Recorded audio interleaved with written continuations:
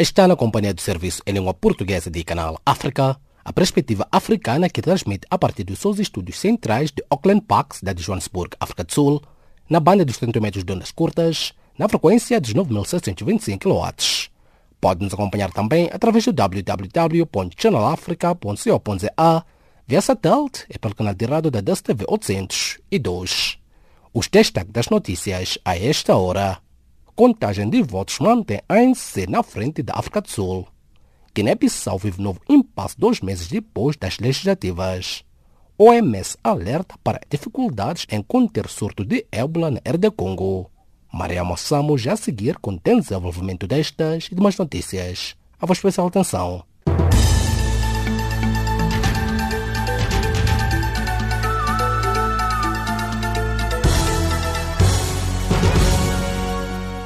Saudações. A contagem de votos realizada pela Comissão Eleitoral Independente IEC da África do Sul aponta para uma nova vitória do partido no poder, o Congresso Nacional Africano ANC, mas estima nova perda de terreno pela terceira eleição consecutiva. Com 86,58% das mesas de voto contabilizadas, o IEC aponta para uma nova vitória do ANC nas legislativas, com 57,19% dos votos, à frente dos partidos da oposição Aliança Democrática, 21,34%, combatentes da liberdade econômica com 10,22% e do Partido da Liberdade Inkatha com 3,45% dos votos. Os resultados não são ainda finais, faltando obter os resultados de 3.076 das 22.925 mesas de voto, mas não são esperadas grandes alterações. Enquanto isso, um grupo de 15 pequenos partidos da oposição sul-africana anunciou nesta quinta-feira, num protesto em Pretória, que pretende contestar em tribunal os resultados das eleições gerais de quarta-feira, que apontam para uma vitória do ANC. Num protesto realizado cerca das 18h30 locais no Centro de Contagem Nacional da Comissão Nacional Eleitoral IEC, em Pretória, o líder do Movimento Africano da Mudança ATM, Museu Aleni Mania, disse que os partidos vão avançar com recurso para a Justiça Sul-Africana ainda esta semana.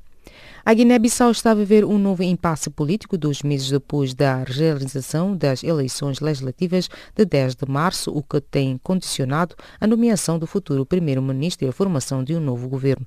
Os deputados eleitos nas legislativas de 10 de março levaram mais de um mês a tomar posse a 18 de abril, mas o início da 10ª legislatura demonstrou logo as fraturas político-partidárias que existem no país, com o impasse criado com a eleição para a mesa da Assembleia Nacional Popular. O país continua a viver sobre o fantasma da briga desnecessária entre partidos políticos, afirmou nesta sexta-feira o analista político guineense Rui Jorge Semedo.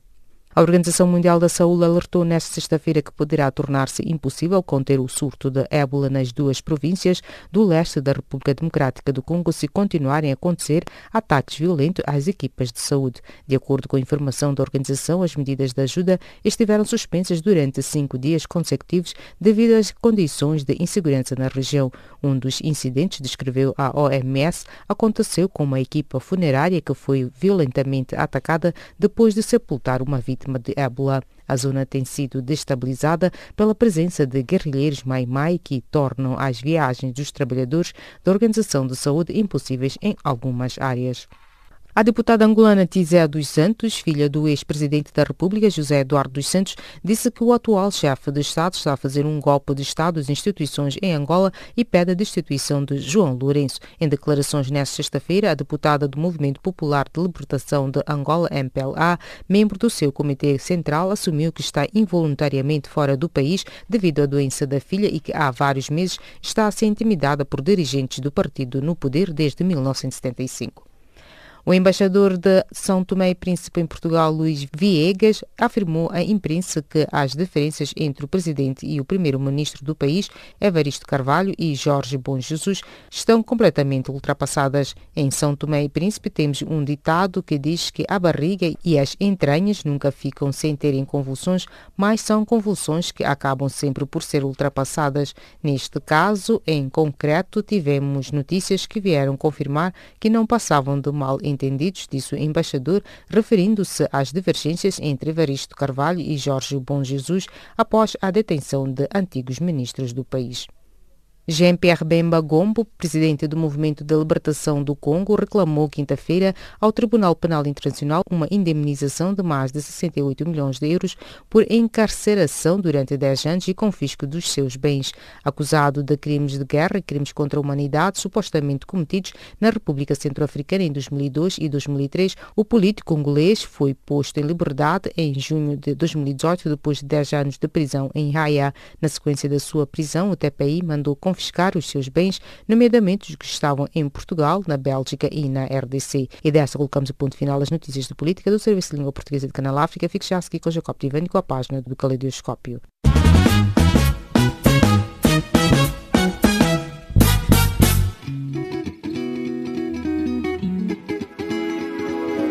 Caleidoscópio africano.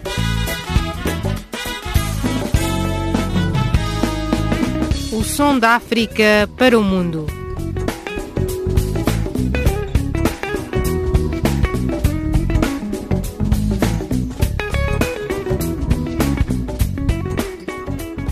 Caleidoscópio africano.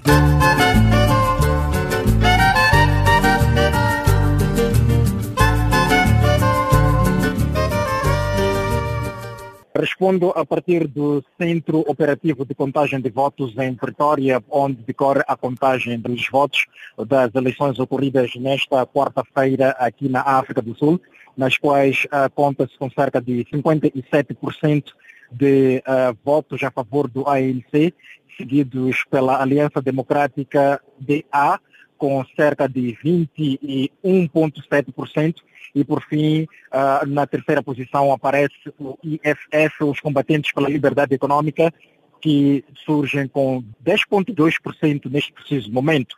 E aqui comigo, Manuel Camati, ele que é o Comissário Nacional da Comissão Nacional Eleitoral de Angola, que integra a missão do Fórum, a Comissão Eleitoral dos Países da SADC. Boa tarde e obrigado por ter conversado conosco. Que leitura faz em torno destas eleições presidenciais que aconteceram aqui na África do Sul, que agora procede à contagem dos votos?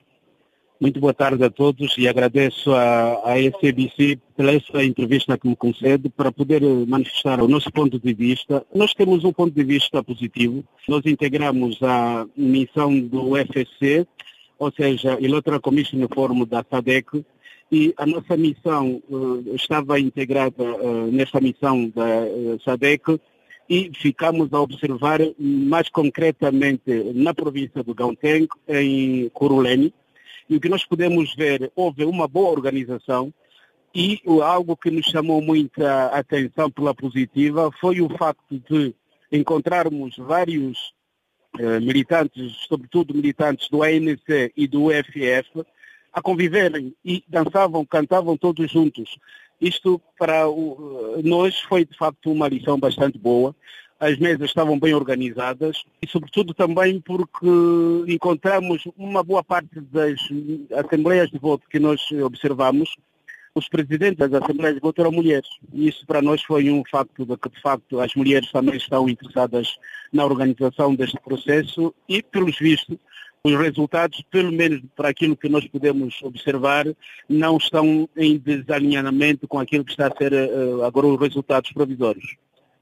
Alguns partidos políticos aparecem com certas queixas, isto como a votação dupla e demais irregularidades. Foi algo que acompanhado pela vossa missão? Não, a nossa missão não pode verificar isto e por isso não consigo confirmar. Mas pelo menos aquilo que nós podemos ver, parece ser muito difícil existir votação dupla, porque o eleitor, há um processo de controle muito cerrado, aquilo que nós podemos ver. Tem uma máquina de scanner que orienta se o eleitor foi registrado, se não foi registrado, se é daquela província, se não é daquela província. Depois de votar, tem a tinta indelével que é aposta no dedo. Não nos parece que, de facto, o que nós podemos ver seja possível haver votação dupla. Mas, se eles fizeram reclamação, vamos esperar que as reclamações sejam decididas. Até aqui observa-se a contagem de votos, depois temos observado a votação. Que leitura ou o que pode tomar em consideração, olhando que a África do Sul foi à votação pela sexta vez e já são percorridos 25 anos de democracia? Acho que todos nós em África podemos tirar algumas lições positivas das eleições da África do Sul. E uma delas é o nível de organização. Eu acho que tem um nível de organização bastante alto. Aliás, a África do Sul é um país gigante em termos de desenvolvimento, embora tenha as suas particularidades, mas isso acho que é uma lição que pode ficar para os outros países da África e, sobretudo, países da África Austral. Essa capacidade de organização, apesar de dizer que a África do Sul é uma nação com várias nações por dentro, mas parece-me que aquilo que nós podemos constatar é que eles puderam organizar bem as eleições.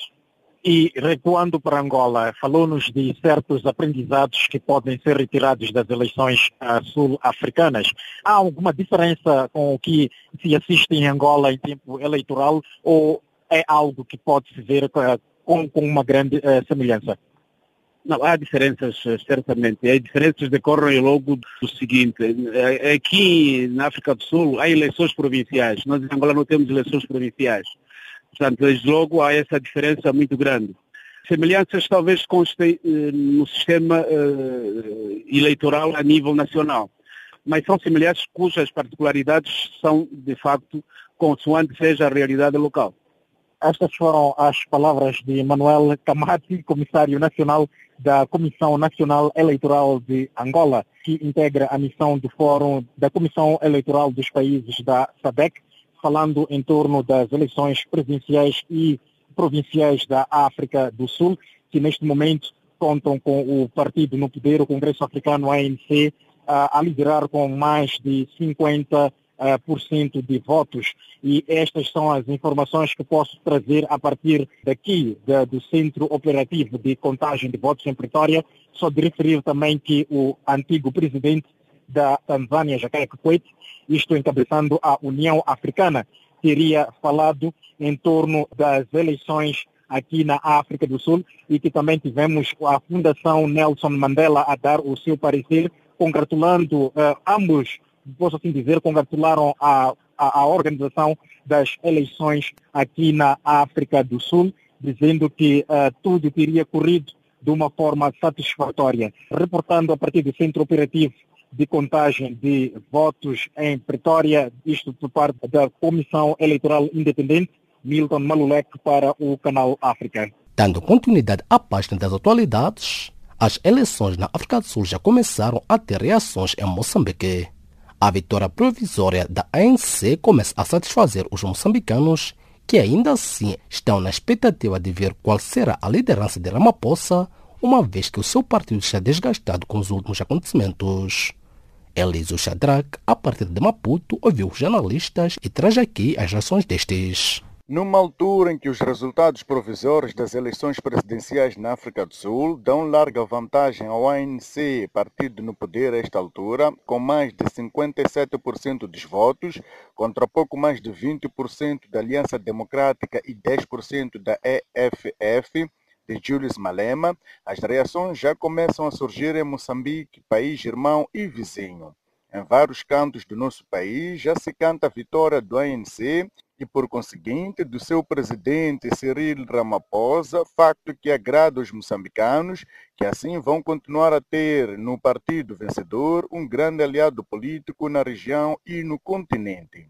O acadêmico e professor universitário moçambicano Carlton Cadeado diz que a vitória do ANC na África do Sul era previsível devido ao peso que o partido teve na luta contra o apartheid, um passado ainda presente na memória dos sul-africanos. Cadeado diz mesmo que ainda não existe alternativa política na África do Sul. Ainda não há alternativa ao ANC na África do Sul. As poucas alternativas que existem, mais sonantes, ainda carecem de muita inserção e de credibilidade no cenário político sul-africano. 2, e se calhar mais importante, é o peso histórico do ANC na liderança do processo de libertação da África do Sul do jugo do apartheid. A memória ainda está fresca do apartheid e não nos esqueçamos que o apartheid foi extremamente duro na África do Sul para os sul-africanos, sobretudo de maioria negra. No cômputo geral, há aqui um sentido de que o ANC ainda vai precisar de mais algumas gerações para se refazer, se reinventar, ou então para cair no descalabro e ir para a oposição na África do Sul. Mas mais do que a confirmação da vitória por falta de uma alternativa, Carlton cadeado debate-se com a questão da qualidade da vitória, uma vez que a própria imagem da ANC está enfraquecida com os últimos acontecimentos, nomeadamente com a situação de Jacob Zuma e os confrontos parlamentares. O ANC vai ganhar estas eleições sem nenhuma dúvida, mas o que está em jogo agora não é só a vitória, é a qualidade da vitória. Por que eu digo isto? O ANC, desde que acabou o apartheid, vem ganhando as eleições com umas margens de 60%, 70%, que diz claramente muita coisa em termos de legitimidade. Mas neste momento, essas margens de vitória parecem estar a ser contestadas. Já o acadêmico e o analista político Alberto Ferreira considera que a oposição tem maior possibilidade de aumentar assentos no parlamento, tendo em conta a alegada inoperância do governo para eliminar extremas desigualdades sociais e a corrupção que envolve seus altos quadros. Este é um teste geral, está aberto o jogo e Cyril Ramaphosa vai ter muita atenção na sua governação. O Jacob Zuma governou bastante livre, bastante de uma maneira mais larga. E Nelson Mandela ainda também. Estamos a falar também do Thabo Mbeki, que também governou muito à vontade. Mas já a partir de Jacob Zuma começa a ser estreito. Com Cyril Ramaphosa vai ser ainda mais estreito. Quer dizer, se não há mudança de mentalidade, da capacidade de reagir sobretudo contra a corrupção e de dar resposta ao povo, nós vamos ver uma ANC que perde constante, gradualmente, progressivamente os espaços políticos e deixando, portanto, dando ao outro. A Aliança Democrática está bastante preparada. Tem jovens todos preparados, intelectuais com uma visão bastante grande. Quer dizer que eles podem constituir uma alternativa ao poder que possa melhorar a vida dos sul-africanos. Só para terminar, é preciso ver que nas últimas eleições autárquicas, quanto não tenha ganho a Aliança Democrática, ganhou as principais cidades. As principais cidades, este é o indicativo, é o antivisão destas mesmas eleições. Quer dizer que a Aliança Democrática está em mais condições, em melhores condições do que todos os 49 partidos a concorrer para estas eleições. Para já, a expectativa é de ver qual será a reação de Cyril Ramaphosa após vencer o escrutínio, não só para com o povo sul-africano, mas nas cooperações bilaterais com alguns países africanos, concretamente com os países vizinhos como Moçambique e outros. Numa visita recente de Ramaphosa a Moçambique, Filipe Nyusi, presidente moçambicano, disse que para a continuidade e consolidação das relações entre os dois países, o país privilegia a cooperação econômico-empresarial e político-diplomático para que se materialize a visão de paz e o progresso dos libertadores dos dois países. De Maputo para o Canal África, Elísio Shadrach.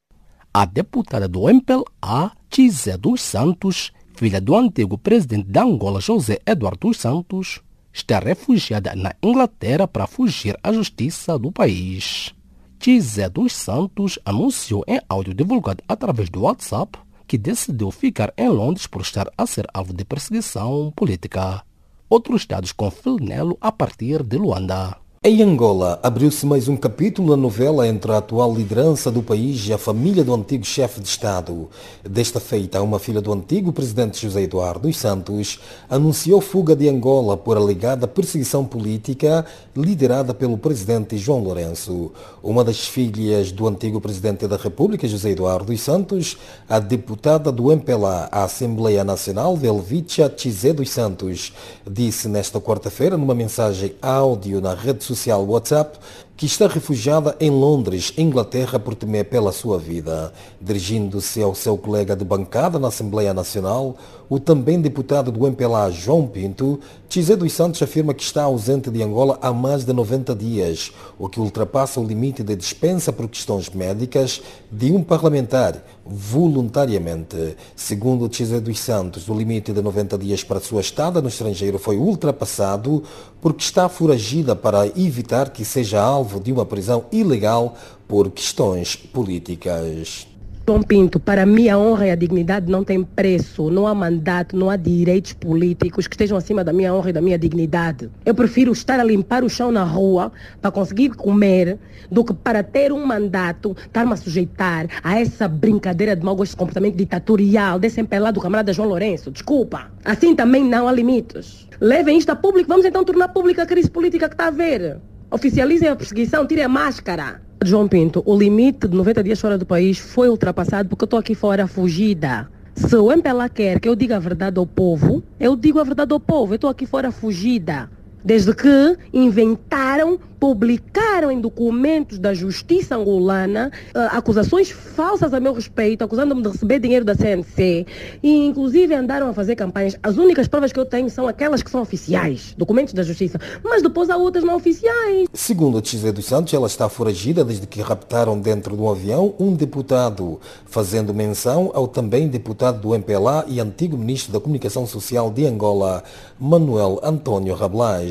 O também antigo narrador radiofónico de futebol e deputado do MPLA e membro do Comitê Central do MPLA, Manuel Rabelais, foi impedido de sair do país no dia 24 de janeiro deste ano, quando se preparava para embarcar no voo DT 652, com destino a Lisboa, Portugal. Certo é que as outras pessoas que diziam que estavam proibidas de sair do país, um foi raptado dentro de um avião, outro foi chamado não sei quê, violam as normas básicas do Estado Democrático de Direito, violam a Constituição, raptam deputados e eu, mãe de 3 crianças, é que vou me sentir em segurança para regressar ao país? Prenderam o meu irmão, prenderam o outro sócio, como é estrangeiro, tem uma nacionalidade estrangeira e teve as autoridades do seu país a pressionar, saiu, deixaram viajar, prenderam Norberto Garcia, agora vê-se que não tinha culpa. E eu, com tanta intimidação, com tantas ameaças até do presidente do grupo parlamentar, vou para Angola fazer o quê? Estou aqui fugida. No mesmo áudio, Tizé dos Santos acusa o jornalista investigativo e defensor de direitos humanos Rafael Marques de Moraes de estar a colaborar com a presidência da República para publicar falsas informações contra a família de José Eduardo dos Santos. Porque se as autoridades americanas, inglesas, etc., investigarem o Rafael Marques, vão saber com quem é que ele tem ligações. Foi para o palácio, depois disso começou a inventar artigos, porque eu fiz parte de um golpe ação na Angola, de vendas de terrenos, não sei o quê, mentiras. Depois, artigos que se eu for para o país, estou numa lista, se for para o país, já não saio mais, vão prender o passaporte, vão isto, vão aquilo. A deputada Tizé dos Santos ameaça ainda divulgar verdades que podem embaraçar o seu partido, MPLA. Se o MPLA quer que o povo saiba, é muito simples, é só que levamos isso a público. Vamos oficializar a crise política. Eu, por uma questão de amor à pátria, por uma questão de militância, por uma questão de respeito pelo MPLA, não vou ser a primeira a trazer essa conversa para a rua. Quando esse assunto for tornado público pelo MPLA, aí eu vou ter que me defender. E aí eu vou ter que dizer a verdade. Simples assim, mas eu não serei a primeira a fazê-lo. Porque eu tenho limites, eu não sou nenhuma maluca que ando na rua, causar e a criar crise política porque quero boicotar ninguém. Não. Mas quando a minha honra e a minha dignidade, a minha segurança, a minha própria vida começa já a ser posta em causa, então eu tenho que reagir. Quando a minha honra, o meu honor começa a ser posto em causa, eu tenho que reagir. Todos os angolanos sabem o que está a acontecer. Ninguém vai enganar ninguém. Por mais que não esteja escrito nas leis, por mais que eu seja condenada, todos os angolanos sabem o que está a acontecer. Quando foi preso o Luzeno, todos os angolanos sabiam o que estava a acontecer. Quando foi defendido com os dentes o Manuel Vicente, todos os angolanos sabiam o que estava a acontecer. Quando foi preso o Luati, todos os angolanos sabiam o que estava a acontecer. Quando foi libertado o Luati, todos os angolanos sabiam o que estava a acontecer. O povo não é tão ingênuo assim. Então, ele quer fazer política, faça a política. Também vou fazer a minha política agora. Desculpa, a minha vida não tem preço e a minha dignidade também não. Uma fonte próxima ao partido MPLA disse que a deputada enviou o áudio por mensagem ao seu colega de bancada, João Pinto, que terá reencaminhado o áudio ao presidente do grupo parlamentar do MPLA, Américo Kononoka, este último tido como responsável pelo vazamento nos grupos do WhatsApp. Por este motivo, o MPLA recusa-se a comentar o assunto. Em entrevista à RTP, o presidente João Lourenço, em março deste ano, por ocasião da visita do presidente português Marcelo Rebelo de Sousa a Angola, rejeitou que esteja a perseguir familiares de José Eduardo dos Santos. Bom, essas pessoas têm outros irmãos, não são só 3 irmãos. Por que razão é que as medidas que acabou de citar, que foram tomadas contra eles, foram tomadas só contra esses 3? Não é perseguição a ninguém. E seria perseguição se os tocados fossem apenas eles.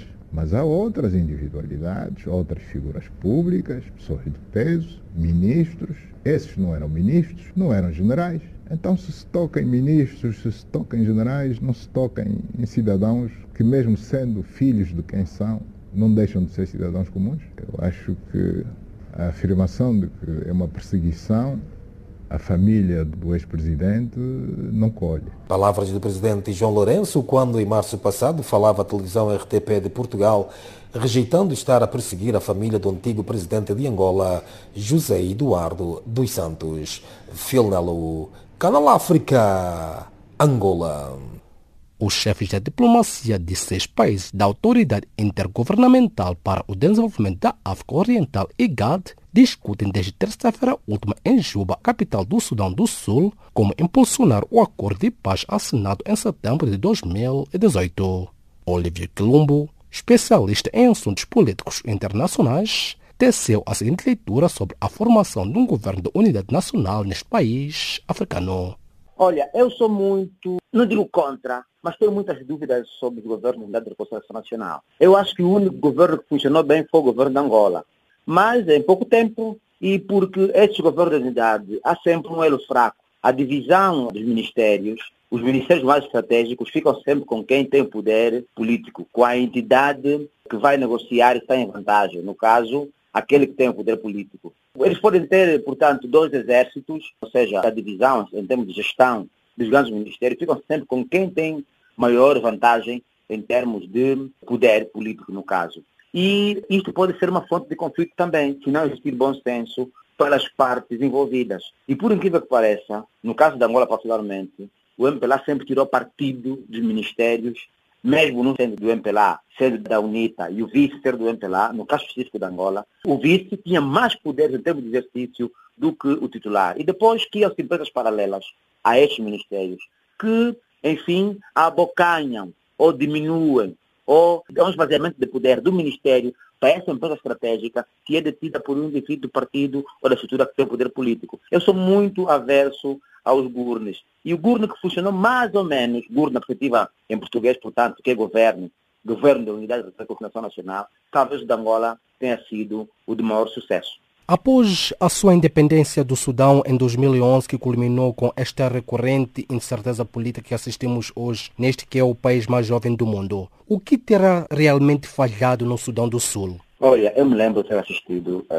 com alguma atenção o surgimento desse novo país em 2011 e tudo indicava que era mais um país africano que cairia, enfim, na desgraça. Por quê? Porque eu não concordo, por um lado, tenho dificuldade em perceber a divisão dos Estados. Essa coisa de dividir os Estados para melhor governar é um erro que tem acontecido no continente africano porque parte sempre do princípio que a divisão é feita em função daquele que tem maior vantagem, portanto, do poder. E o Sudão, as elites que motivaram a independência não eram elites internas, eram influências dos Estados Unidos da América e da China, particularmente dos Estados Unidos da América ou da China, estes dois Estados, é que estimularam, do ponto de vista externo, a divisão de um país e internamente, favorecendo elites, apoiando elites antagônicas entre si internamente, e estas chegaram à conclusão que a melhor solução era dividir.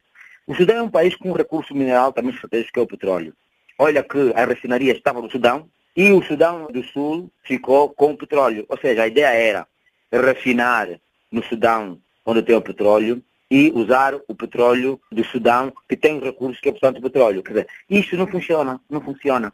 E a forma como se entenderam, a forma como o conflito se desintegrou, demonstra a falta de compromisso. Por quê? Porque internamente não havia vontade de divisão. A divisão foi estimulada do ponto de vista externo.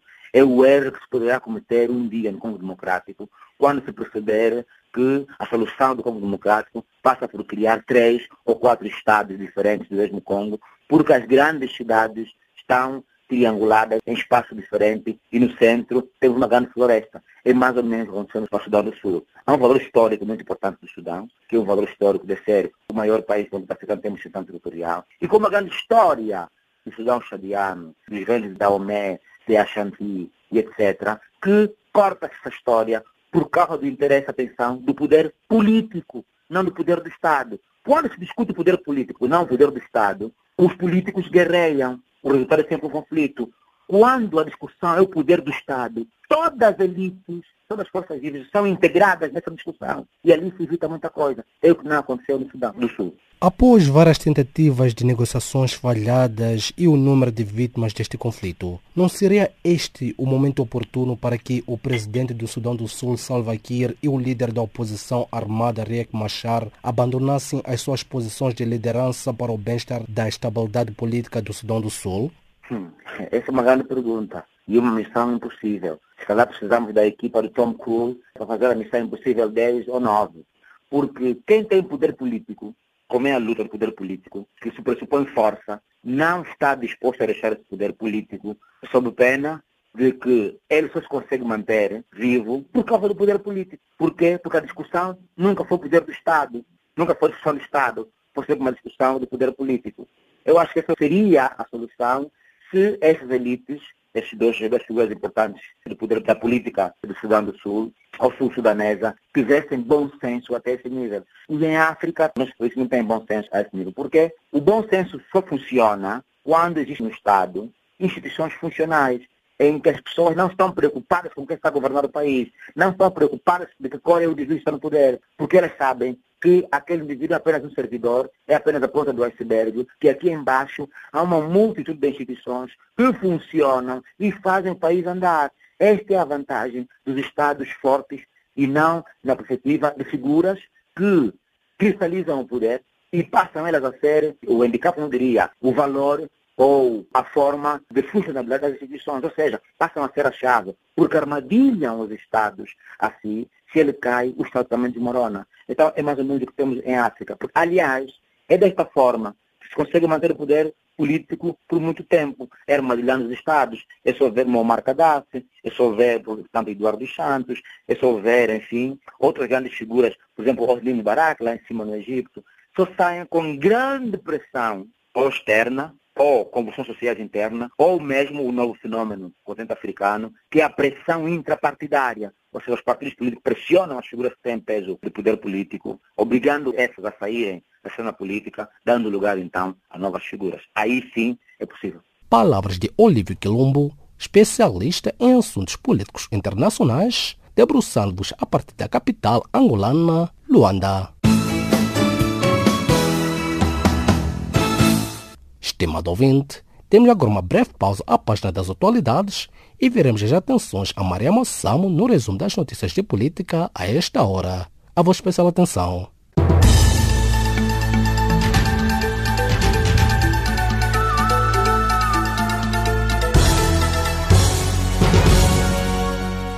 O resumo das notícias a esta hora. A contagem de votos realizada pela Comissão Eleitoral Independente IEC da África do Sul aponta para uma nova vitória do partido no poder, o Congresso Nacional Africano ANC, mas estima nova perda de terreno pela terceira eleição consecutiva. Com 86,58% das mesas de voto contabilizadas, o IEC aponta para uma nova vitória do ANC nas legislativas, com 57,19% dos votos, à frente dos partidos da oposição Aliança Democrática, 21,34%, combatentes da liberdade econômica, com 10,22%, e do Partido da Liberdade Inkatha, com 3,45% dos votos. Enquanto isso, um grupo de 15 pequenos partidos da oposição sul-africana anunciou nesta quinta-feira, num protesto em Pretória, que pretende contestar em tribunal os resultados das eleições gerais de quarta-feira, que apontam para uma vitória do ANC. A Guiné-Bissau está a viver um novo impasse político 2 meses depois da realização das eleições legislativas de 10 de março, o que tem condicionado a nomeação do futuro primeiro-ministro e a formação de um novo governo. Os deputados eleitos nas legislativas de 10 de março levaram mais de um mês a tomar posse a 18 de abril, mas o início da 10ª legislatura demonstrou logo as fraturas político-partidárias que existem no país, com o impasse criado com a eleição para a mesa da Assembleia Nacional Popular. A Organização Mundial da Saúde alertou nesta sexta-feira que poderá tornar-se impossível conter o surto de ébola nas duas províncias do leste da República Democrática do Congo se continuarem a acontecer ataques violentos às equipas de saúde. De acordo com a informação da organização, as medidas de ajuda estiveram suspensas durante 5 dias consecutivos devido às condições de insegurança na região. A deputada angolana Tizé dos Santos, filha do ex-presidente da República, José Eduardo dos Santos, disse que o atual chefe de Estado está a fazer um golpe de Estado às instituições em Angola e pede a destituição de João Lourenço. O embaixador de São Tomé e Príncipe em Portugal, Luís Viegas, afirmou à imprensa que as diferenças entre o presidente e o primeiro-ministro do país, Evaristo Carvalho e Jorge Bom Jesus, estão completamente ultrapassadas. Jean-Pierre Bemba Gombo, presidente do Movimento de Libertação do Congo, reclamou quinta-feira ao Tribunal Penal Internacional uma indemnização de mais de 68 milhões de euros por encarceração durante 10 anos e confisco dos seus bens. Acusado de crimes de guerra e crimes contra a humanidade supostamente cometidos na República Centro-Africana em 2002 e 2003, o político congolês foi posto em liberdade em junho de 2018 depois de 10 anos de prisão em Haia. E desta colocamos ponto final à recapitulação das notícias de política. Fique já a seguir com Jacob Divani com a continuação do Caleidoscópio.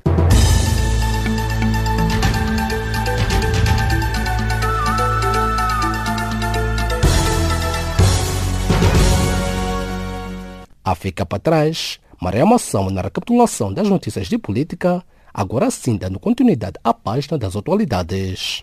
As Nações Unidas na Líbia expressaram profunda preocupação com uma onda de prisões arbitrárias, sequestros e alguns desaparecimentos desde o início do ataque à capital, Trípoli. No entanto, quase 500 pessoas morreram na Líbia desde o início dos ataques. Maria Massamo com mais pormenores. A Organização Mundial da Saúde, a OMS, anunciou nesta quinta-feira que 443 pessoas morreram e 2.110 ficaram feridas na capital da Líbia desde que o Exército Nacional Líbio lançou uma ofensiva contra Trípoli em 4 de abril. A Agência de Saúde da ONU informou ainda, através da sua página na rede social, que o número de pessoas deslocadas pelos combates na Líbia pode chegar aos 60 mil, confirmando que está a criar um plano de ajuda humanitária. Gustavo Mavi, jornalista e comentarista moçambicano, deu o seu parecer sobre a situação na Líbia. O caos que reina no país, não? E os confrontos que estão a ter lugar, praticamente a Líbia, depois do derrubo do regime do Gaddafi, do assassinato, nunca mais se encontrou. Está em conflito, várias fações, agora atingiu a capital, como já temos estado a acompanhar, e onde a guerra, a morte. A situação poderá ser bem pior ainda, porque à medida que combates prosseguem, poderão agravar mais e atingir cada vez mais civis. É a consequência das interferências do Ocidente. Foram derrubar um governo que estava a manter o país com uma estabilidade. E agora estão a assistir os líbios a matarem.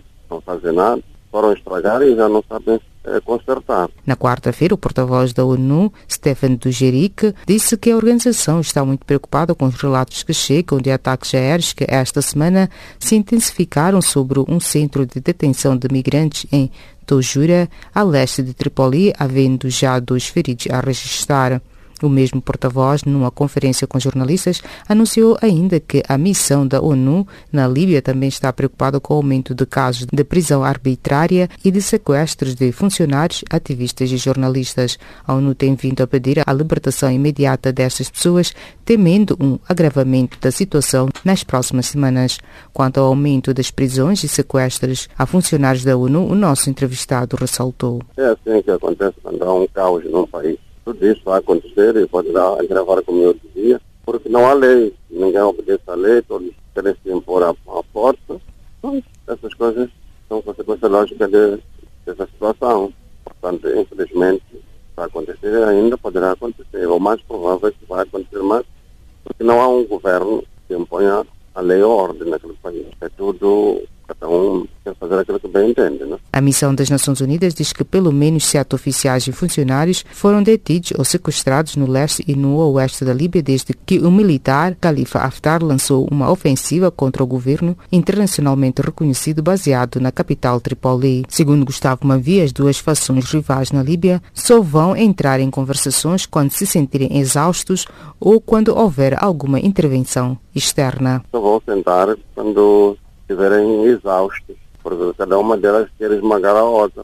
E isso não tem um prazo, vai acontecer, se acontecer, a ver quem é derrotado, ou então quando haver uma intervenção externa que possa levá-los a parar de fazer a guerra ou a sentarem para encontrar uma solução pacífica. É natural que vai acontecer um dia, mas até lá as mortes vão acontecer, as destruições vão acontecer e tudo não é bom para os líbios. Podemos chamar agora a Líbia como um Estado falhado? Não é um Estado falido, não. É um Estado sabotado, um Estado que foi destruído. O Estado falido é aquele que não consegue se governar por si próprio, por má gestão, como acontece com muitos outros países, ou simplesmente na África Ocidental, onde a corrupção leva a que se chegue à falência de um Estado. Não é o caso da Líbia. A Líbia estava bem, mas foi sabotado, foi destruído por interesses externos. Os ocidentais devem ser culpados pelo caos da Líbia, segundo Gustavo Mavi. Os ocidentais, nomeadamente a França, os Estados Unidos, são os países que destruíram o governo do Gaddafi. Naturalmente que pode haver cúmplices internos, mas esses países são os que mais se destacaram. A invasão foi iniciada pela França, alegando uma série de situações, e claro que inventaram uma rebelião, forçaram a partir de Benghazi, e eles depois, não diria exportaram não, eles colocaram a reboque, fizeram essa rebelião, até a Trípoli, onde não estava a acontecer nada, tudo estava calmo, Gaddafi estava lá, mas eles, como viam que o regime deles só pode cair destruindo a capital, rebocaram os rebeldes até Trípoli, pois naturalmente conseguiram matá-lo e acabaram com o seu governo. Palavras de Gustavo Mavi, jornalista e comentarista moçambicano. A guerra civil na Líbia opõe fações rivais pelo controle do território e do petróleo do país desde 2014 e resultou da onda de violência entre as milícias que derrubaram o ditador Muammar Gaddafi na primeira guerra civil de 2011.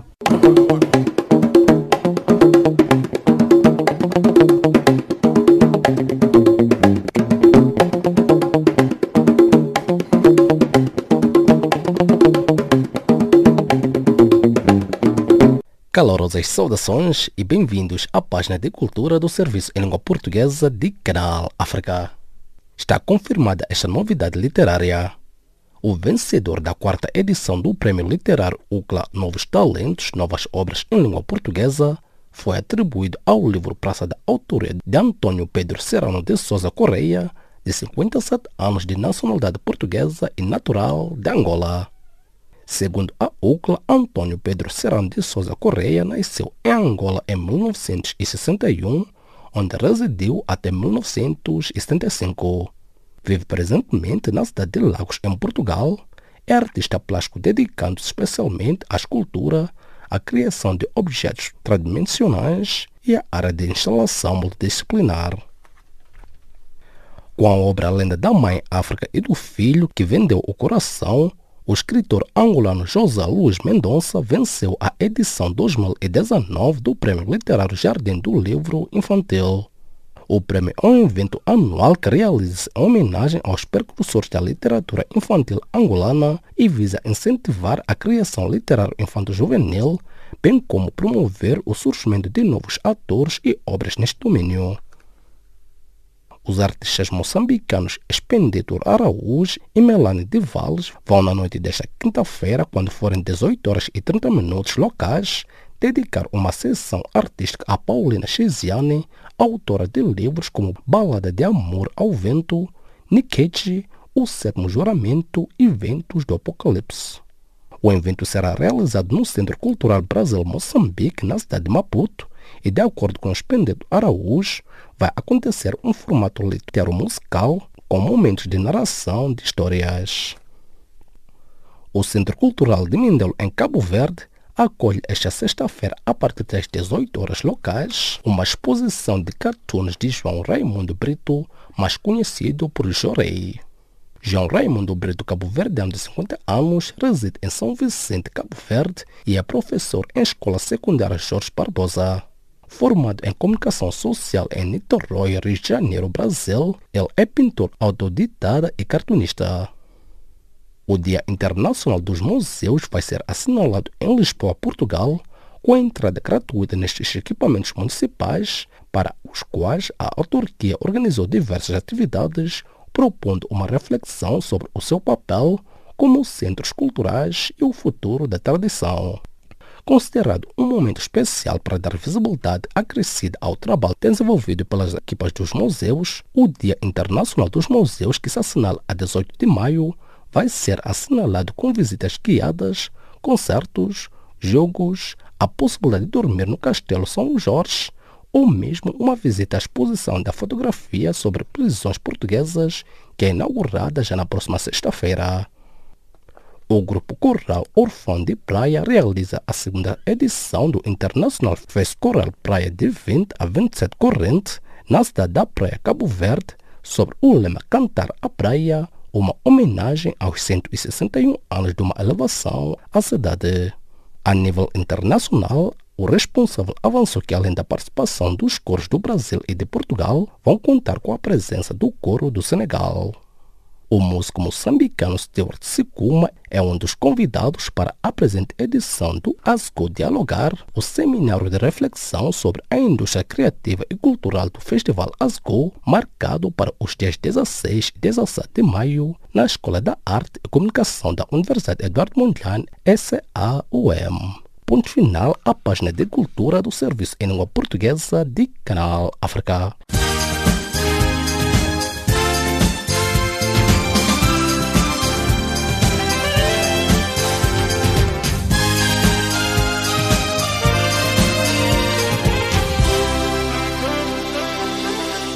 A vossa especial atenção à página de economia do Serviço de Língua Portuguesa de Canal África. As empresas da região centro de Moçambique somaram danos de cerca de 145 milhões de dólares devido aos efeitos da passagem do ciclone Idai em março, referiu nesta quarta-feira a Confederação das Associações Económicas de Moçambique, CTA. Segundo o diretor executivo da CTA, Eduardo Sengo, os danos ao tecido empresarial da região centro de Moçambique incluem a destruição de infraestruturas, equipamentos e mercadorias. As empresas dessa região têm de suportar dos tipos de danos, os diretos, que são as infraestruturas, equipamentos e mercadorias, e os indiretos, que têm a ver com os fluxos financeiros que cessaram devido à paralisação da atividade económica, declarou Eduardo Sengo, falando na conferência Conjuntura Atual e Perspectivas Económicas 2019. Enquanto isso, o Fundo Monetário Internacional FMI referiu nesta quarta-feira que o apoio financeiro que concedeu a Moçambique na sequência do ciclone Idai teve também a intenção de mobilizar a comunidade internacional para ajudar o país. O FMI anunciou em abril a concessão de um financiamento de 118 milhões de dólares a Moçambique livre de juros para permitir ao país enfrentar os efeitos do ciclone Idai, que atingiu o centro de Moçambique em meados de março. O crédito vai permitir a Moçambique o suprimento do déficit de financiamento provocado pela situação de emergência.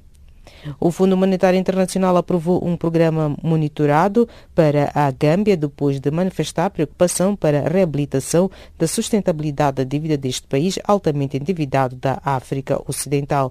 Na sua última avaliação da situação financeira do país para o período de janeiro a dezembro de 2019, os técnicos do FMI observaram que as autoridades gambianas prosseguem discussões com os credores externos para obter o alívio da dívida necessário para catalisar o apoio adicional dos doadores. Num comunicado enviado quarta-feira, o FMI indica que a reabilitação da sustentabilidade da dívida exigirá, com combinação de alívio da dívida, política orçamental prudente apoiada por reformas nas empresas estatais e financiamento de subvenções do Programa de Desenvolvimento da Gâmbia.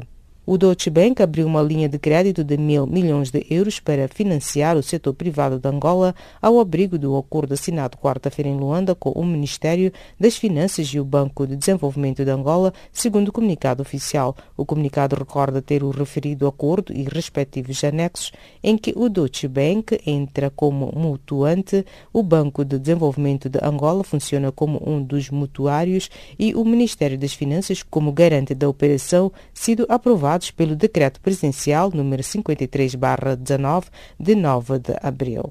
11.061 empresas existiam em Cabo Verde em 2018, ou seja, um acréscimo de 9,5% relativamente ao ano de 2012, em que ocorreu o último inquérito. Conforme dados do 5º recenseamento empresária, em 2018 notou-se uma diminuição significativa das empresas dissolvidas comparativamente ao ano 2013, sendo que no total estavam no país 9.985 ativas em 2017, constatando-se um aumento de 8,8% relativamente ao ano de 2012.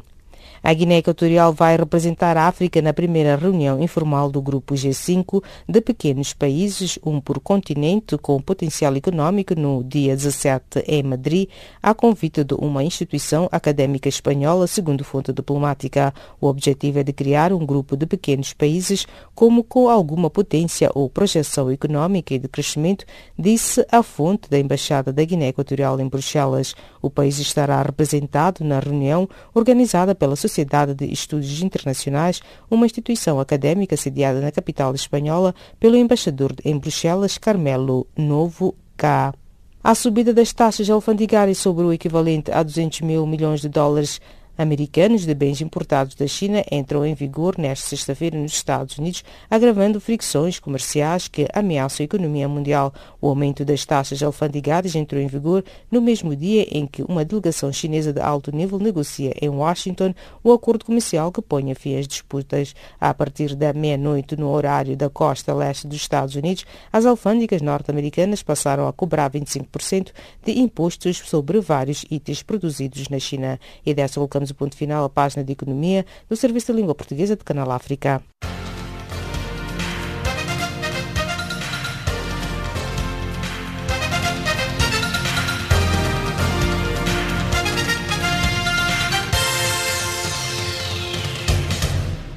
Calorosas saudações e bem-vindos à resenha desportiva do Serviço em Língua Portuguesa de Canal África. 30 membros ligados à organização da Liga Profissional de Basquetebol Norte-Americana NBA deslocam-se este mês a Angola, isto no âmbito da realização em Luanda nos dias 24 e 26 de maio da fase final da Afroliga, na qual Angola estará representada pelo 1º de agosto. O representante angolano discute o acesso à final com o Samoa Sporting Club do Egito, enquanto o Al Saleh de Marrocos joga a meia-final com o JS Cairo Sonais da Tunísia. A seleção cabo-verdiana de futebol feminina realiza esta sexta-feira uma visita de cortesia ao presidente da República da Guiné-Bissau, José Mário Vaz. Esta visita acontece na véspera da partida amigável entre as seleções femininas de Cabo Verde e Guiné-Bissau. Entretanto, o jogo entre as duas seleções está agendado para este sábado no estádio Lino Correia, em Bissau. A Confederação Africana de Futebol CAF anunciou que assinará em breve um acordo com o novo patrocinador alemão para o próximo Campeonato de África das Nações CAN, marcado para 21 de junho a 19 de julho deste ano no Egito.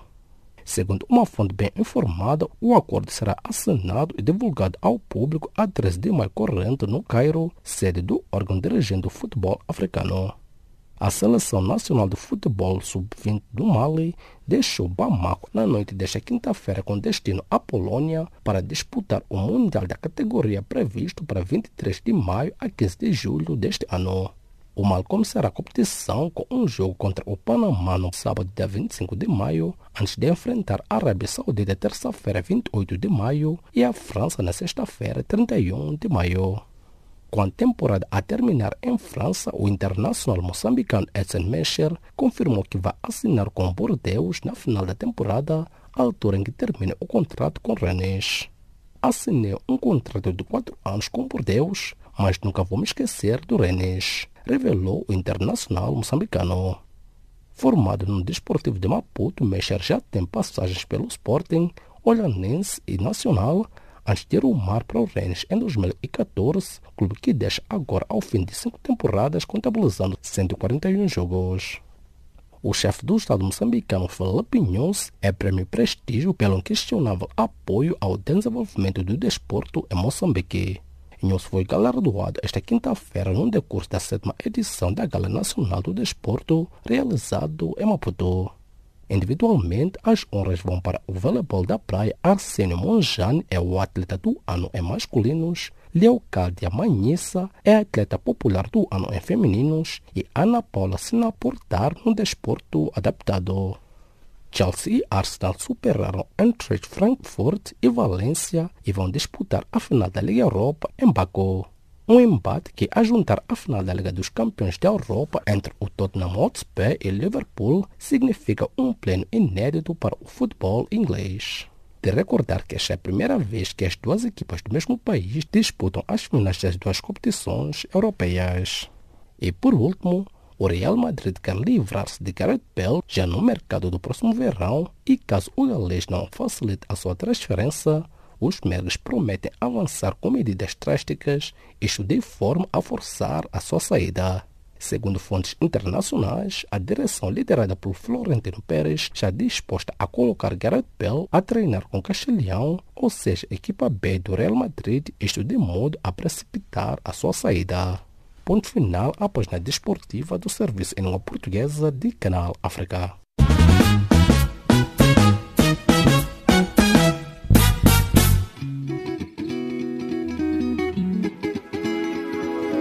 Caleidoscópio africano.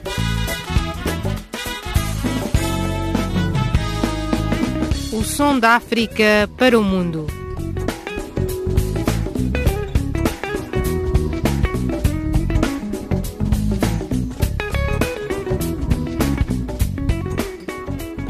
Caleidoscópio africano.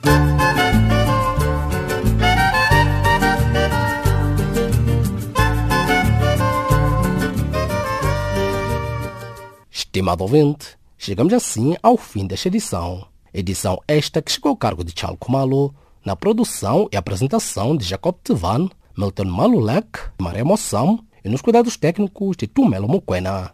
Em nome desta vasta equipe, os nossos agradecimentos e um novo encontro foi marcado para breve. Boa noite e um bom final de semana.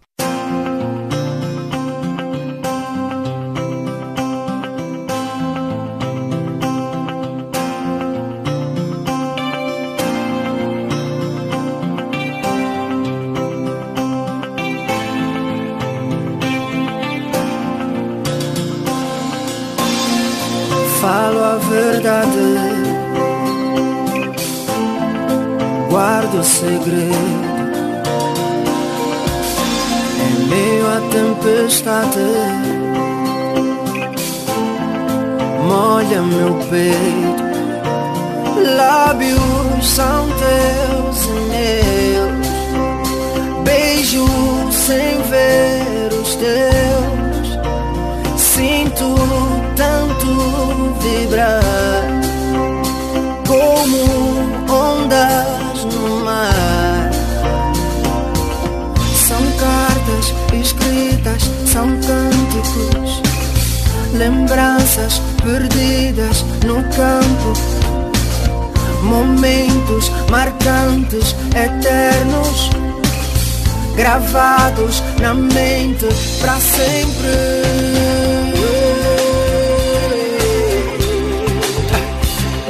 Sinal, onde estiveres, dê-me um sinal.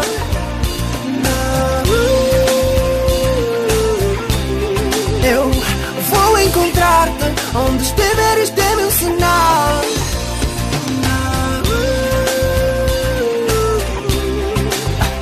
Sinto o teu cheiro, teu perfume vive em mim.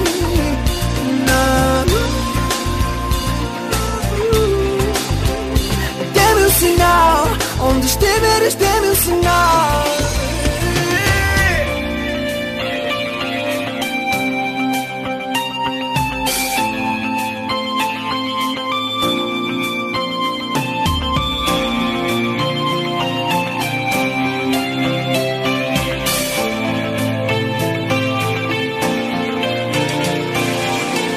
Com filhinhama, moioanha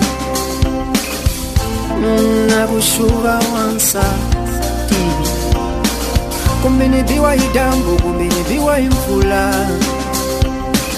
milos reni yanga no los awene. São cartas escritas, são cânticos, lembranças perdidas no campo, momentos marcantes, eternos, gravados na mente para sempre.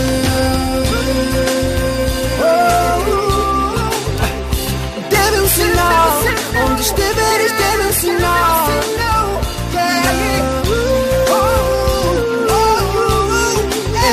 Eu vou encontrar-te, onde estiveres, dê-me um sinal.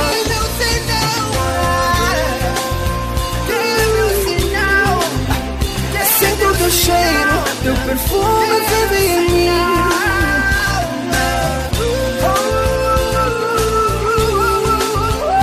Dê-me um sinal, onde estiveres, dê-me um sinal.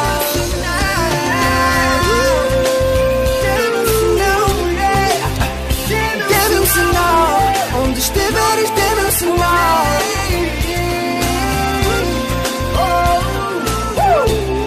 Eu vou encontrar-te, onde estiveres, dê-me um sinal.